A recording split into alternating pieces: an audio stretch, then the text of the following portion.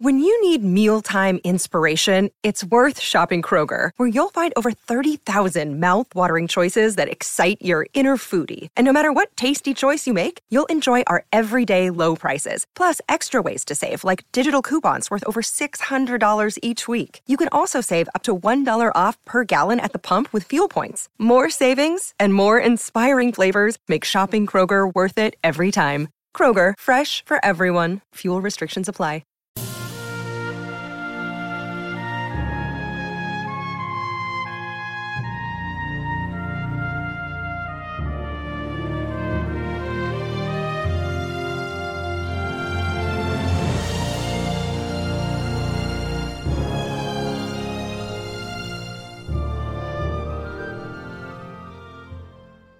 Welcome back, everyone, to 1001 Greatest Love and Life Stories. This is your host, John Hagedorn. Today, chapters 5 and 6 from The Secret Garden. And now, our story. At first, each day which passed by for Mary Lennox was exactly like the others. Every morning she awoke in her tapestried room and found Martha kneeling upon the hearth, building her fire. Every morning she ate her breakfast in the nursery, which had nothing amusing in it. And after each breakfast she gazed out of the window across to the huge moor, which seemed to spread out on all sides and climb up to the sky. And after she had stared for a while, she realized that if she did not go out, she would have to stay in and do nothing. And so she went out. She did not know that this was the best thing she could have done, and she did not know that, when she began to walk quickly, or even run along the paths and down the avenue, she was stirring her slow blood and making herself stronger by fighting with the wind which swept down from the moor. She ran only to make herself warm, and she hated the wind which rushed at her face and roared and held her back as if it were some giant she could not see. But the big breaths of rough, fresh air blown over the heather filled her lungs with something which was good for her whole thin body, and whipped some red color into her cheeks, and brightened her dull eyes when she did not know anything about it. But after a few days spent almost entirely out of doors, she wakened one morning knowing what it was to be hungry, and she did not glance disdainfully at her porridge and push it away, but took up her spoon and began to eat it, and went on eating it until her bowl was empty. "Thou got on well enough with that this morning, didn't thou?" said Martha. "It tastes nice today," said Mary, feeling a little surprised herself. "It's the air of the moor that's given thee stomach for the victuals. It's lucky for thee that thou's got victuals as well as appetite. There's been 12 in our cottage as had the stomach and nothing to put in it. You go on playing you outdoors every day, and you'll get some flesh on your bones, and you won't be so yeller." "I don't play," said Mary. "I have nothing to play with." "Nothing to play with!" exclaimed Martha. "Our children plays with sticks and stones. They just runs about and shouts and looks at things." Mary did not shout, but she looked at things. There was nothing else to do. She walked round and round the gardens and wandered round the paths in the park. Sometimes she looked for Ben Weatherstaff, but though several times she saw him at work, he was too busy to look at her, or was too surly. Once, when she was walking toward him, he picked up his spade and turned away, as if he did it on purpose. One place she went to oftener than any other. It was the long walk outside the gardens with the walls round them. There were bare flower beds on either side of it, and against the walls ivy grew thickly. There was one part of the wall where the creeping dark green leaves were more bushy than elsewhere. It seemed as if for a long time that part had been neglected. The rest of it had been clipped and made to look neat, but at this lower end of the walk it had not been trimmed at all. A few days after she had talked to Ben Weatherstaff, Mary stopped to notice this and wondered why it was so.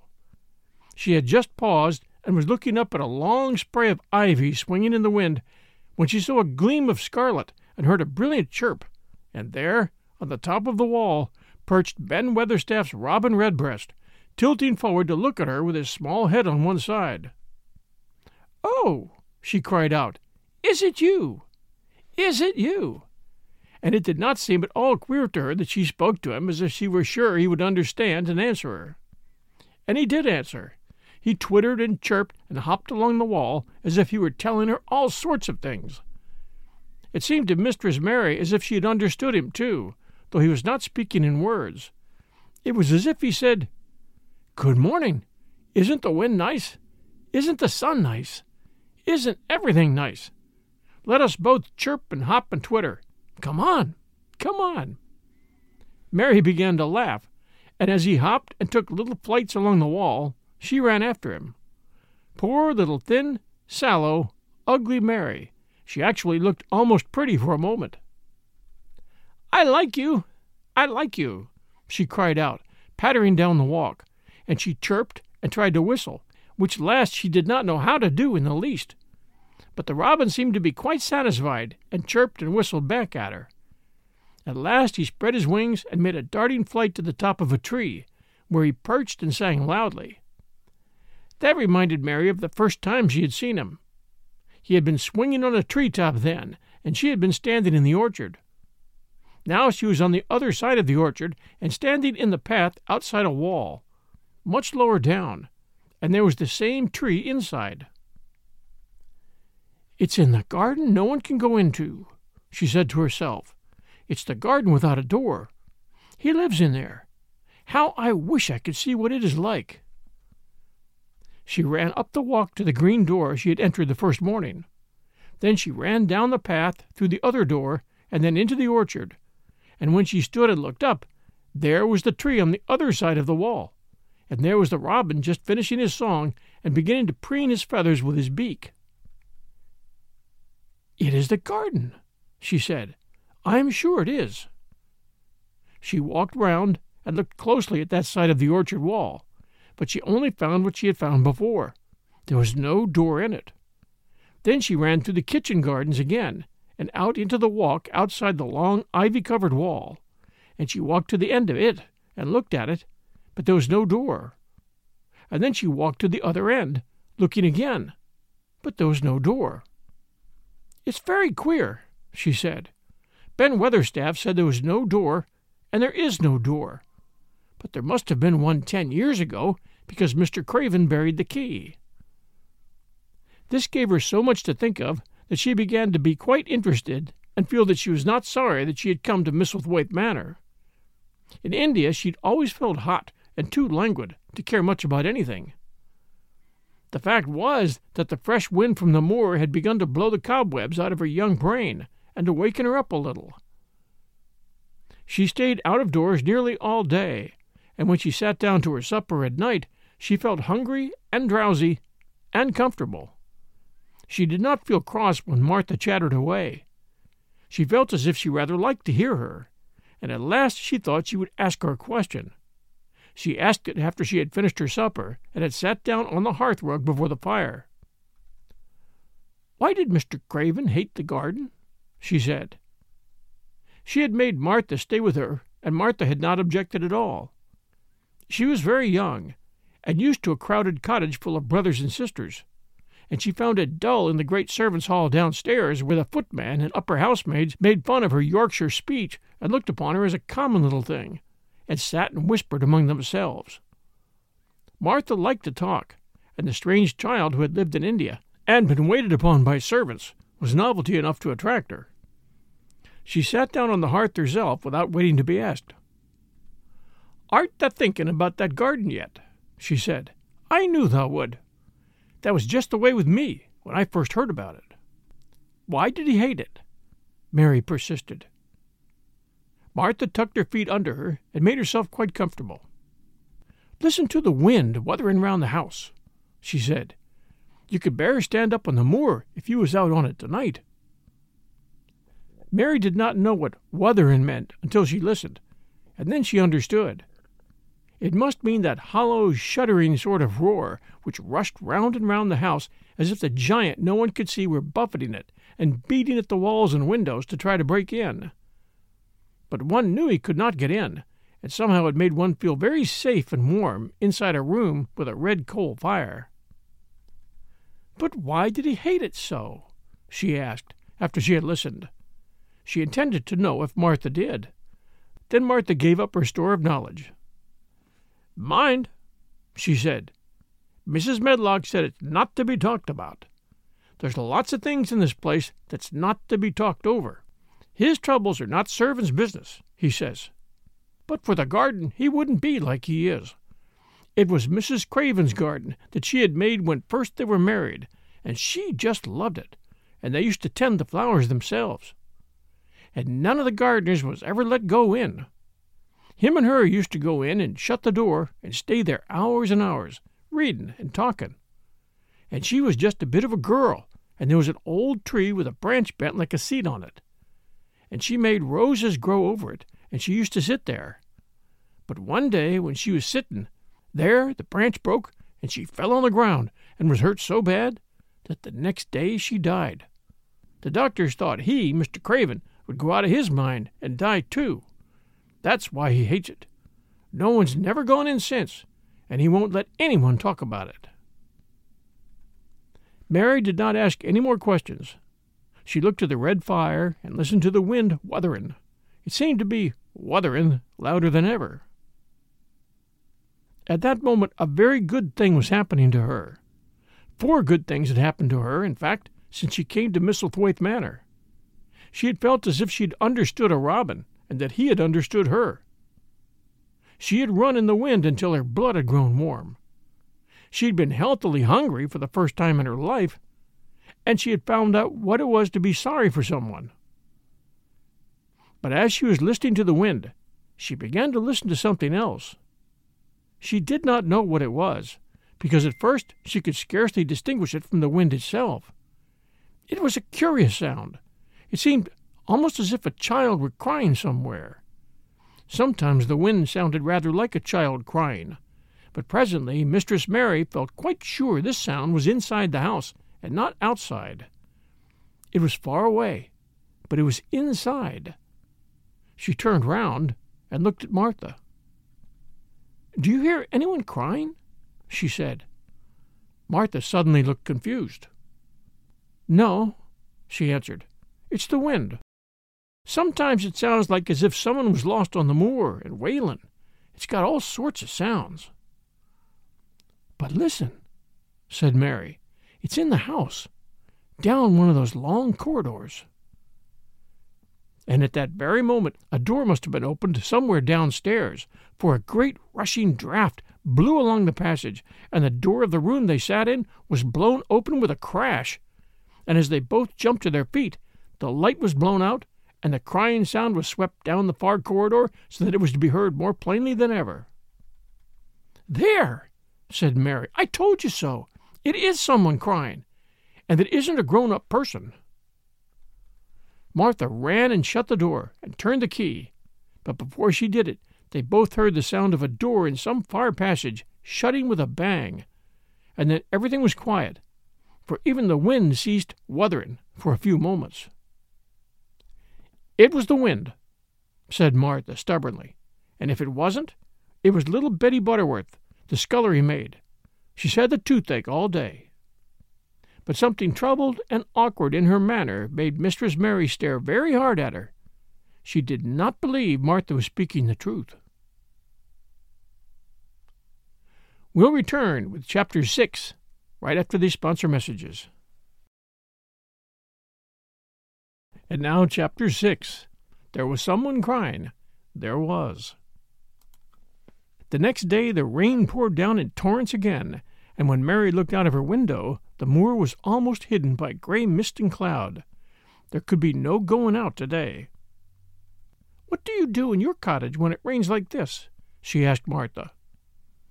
"Try to keep from under each other's feet, mostly," Martha answered. "There does seem a lot of us then. Mother's a good-tempered woman, but she gets fair moithered. The biggest ones goes out in the cowshed and plays there. Dickin, he doesn't mind the wet. He goes out just the same as if the sun was shining. He says he sees things on rainy days as doesn't show when it's in fair weather. He once found a little fox cub half drowned in its hole, and he brought it home in the bosom of his shirt to keep it warm. Its mother had been killed nearby, and the hole was swum out, and the rest of the litter was dead. He's got it at home now. He found a half-drowned young crow another time, and he brought it home too, and tamed it. It's named Soot, because it's so black, and it hops and flies about with him everywhere." The time had come when Mary had forgotten to resent Martha's familiar talk. She had even begun to find it interesting and to be sorry when she stopped or went away. The stories she had been told by her ayah when she lived in India had been quite unlike those Martha had to tell about the moorland cottage which held 14 people who lived in 4 little rooms and never had quite enough to eat. The children seemed to tumble about and amuse themselves like a litter of rough, good-natured collie puppies. Mary was most attracted by the mother and Dickon. When Martha told stories of what Mother said or did, they always sounded comfortable. "If I had a raven or a fox cub, I could play with it," said Mary. "But I have nothing." Martha looked perplexed. "Can thou knit?" she asked. "No," answered Mary. "Can thou sew?" "No." "Can thou read?"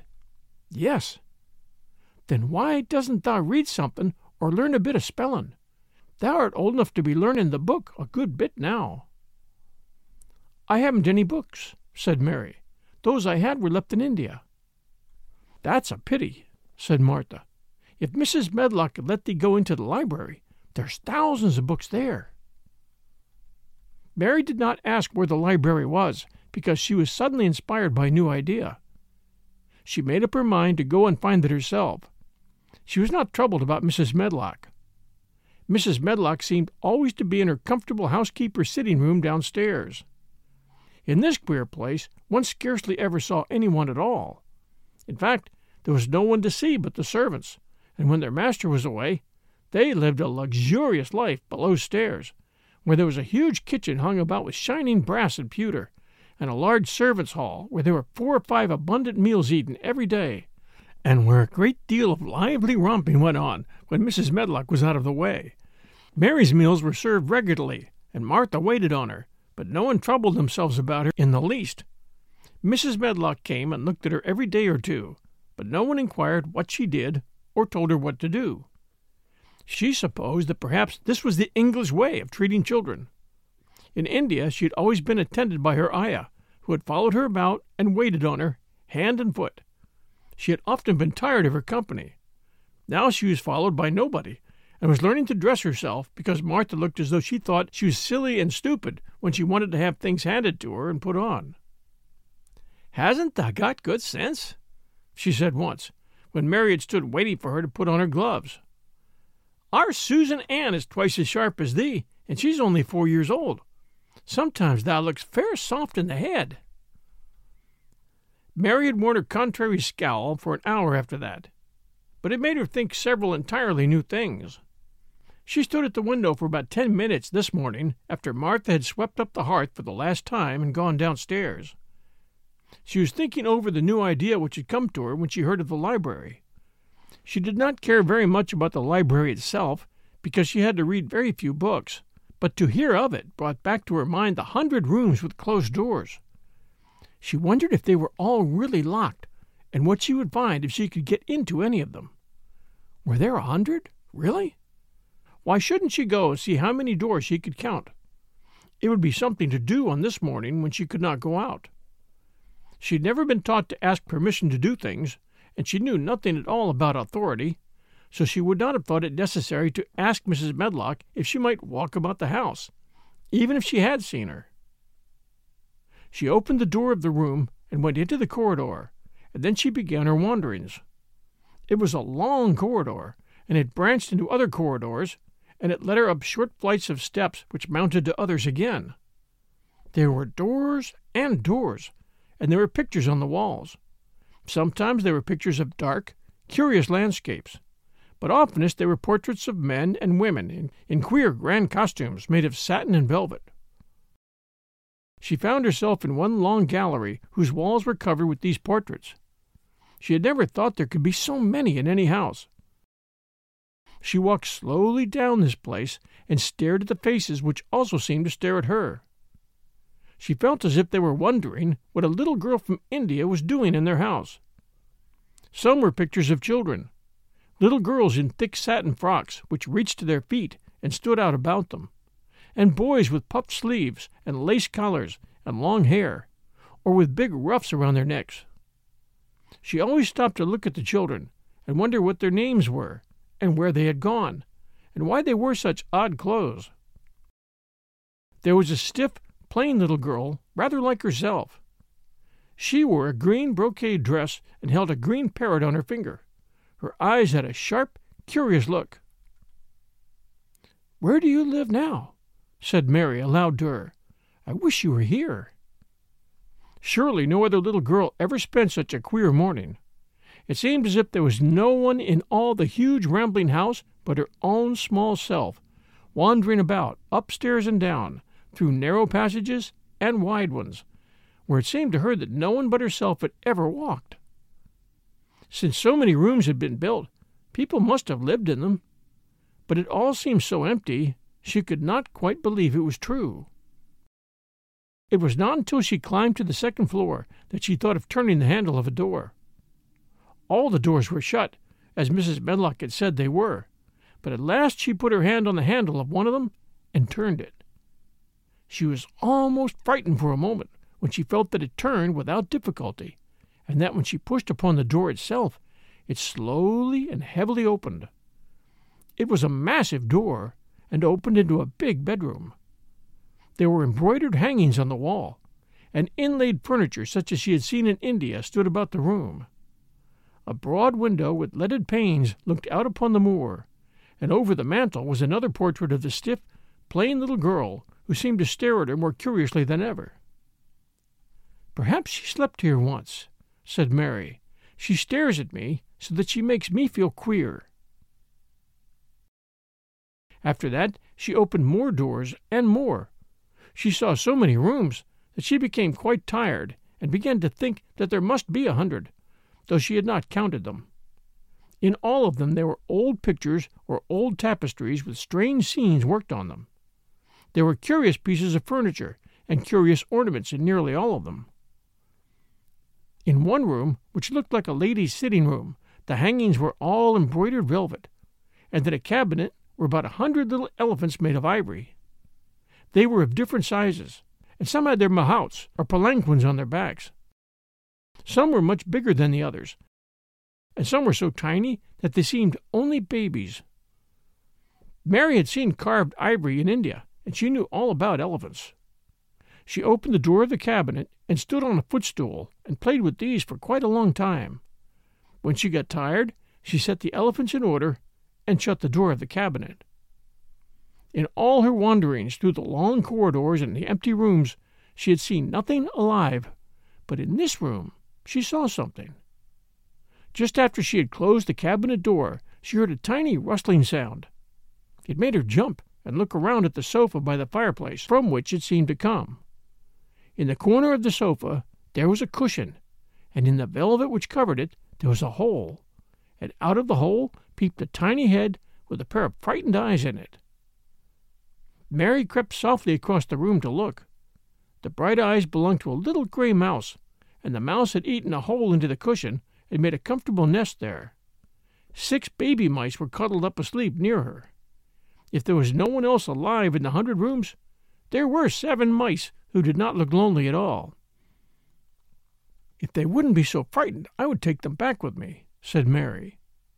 She had wandered about long enough to feel too tired to wander any farther, and she turned back. 2 or 3 times she lost her way by turning down the wrong corridor, and was obliged to ramble up and down until she found the right one. But at last she reached her own floor again, though she was some distance from her own room, and did not know exactly where she was. "I believe I've taken a wrong turn again," she said, standing still at what seemed to be the end of a short passage with tapestry on the wall. "I don't know which way to go. How still everything is." It was while she was standing here, and just after she had said this, that the stillness was broken by a sound. It was another cry, but not quite like the one she'd heard last night. It was only a short one, a fretful, childish whine, muffled by passing through walls. "It's nearer than it was," said Mary, her heart beating rather faster. "And it is crying." She put her hand accidentally upon the tapestry near her, and then sprang back, feeling quite startled. The tapestry was the covering of a door, which fell open, and showed her that there was another part of the corridor behind it, and Mrs. Medlock was coming up it with her bunch of keys in her hand and a very cross look on her face. "What are you doing here?" she said, and she took Mary by the arm and pulled her away. "What did I tell you?" "I turned round the wrong corner," explained Mary. "I didn't know which way to go, and I heard someone crying." She quite hated Mrs. Medlock at that moment, but she hated her more the next. "You didn't hear anything of the sort," said the housekeeper. "You come along back to your own nursery, or I'll box your ears." And she took her by the arm and half pushed, half pulled her up one passage and down another until she pushed her in the door of her own room. "Now," she said, "you stay where you're told to stay, or you'll find yourself locked up. The master had better get you a governess, same as he said he would. You're one that needs someone to look sharp after you. I've got enough to do." She went out of the room and slammed the door after her, and Mary went and sat on the hearth rug, pale with rage. She did not cry, but ground her teeth. There was someone crying. There was, she said to herself. She had heard it twice now. In some time she would find out. She had found out a great deal this morning. She felt as if she'd been on a long journey, and at any rate she had had something to amuse her all the time, and she had played with the ivory elephants and had seen the gray mouse and its babies in their nest in the velvet cushion. Join us next week for Chapters 7 and 8, and Chapter 7 is titled The Key to the Garden. Thank you for joining us for The Secret Garden here at 1001 Greatest Love and Life Stories. We always appreciate reviews, and we appreciate your sharing our show with others. And if you're a Spotify listener, we appreciate comments. Until next Sunday, everyone, stay safe, and we'll be back soon.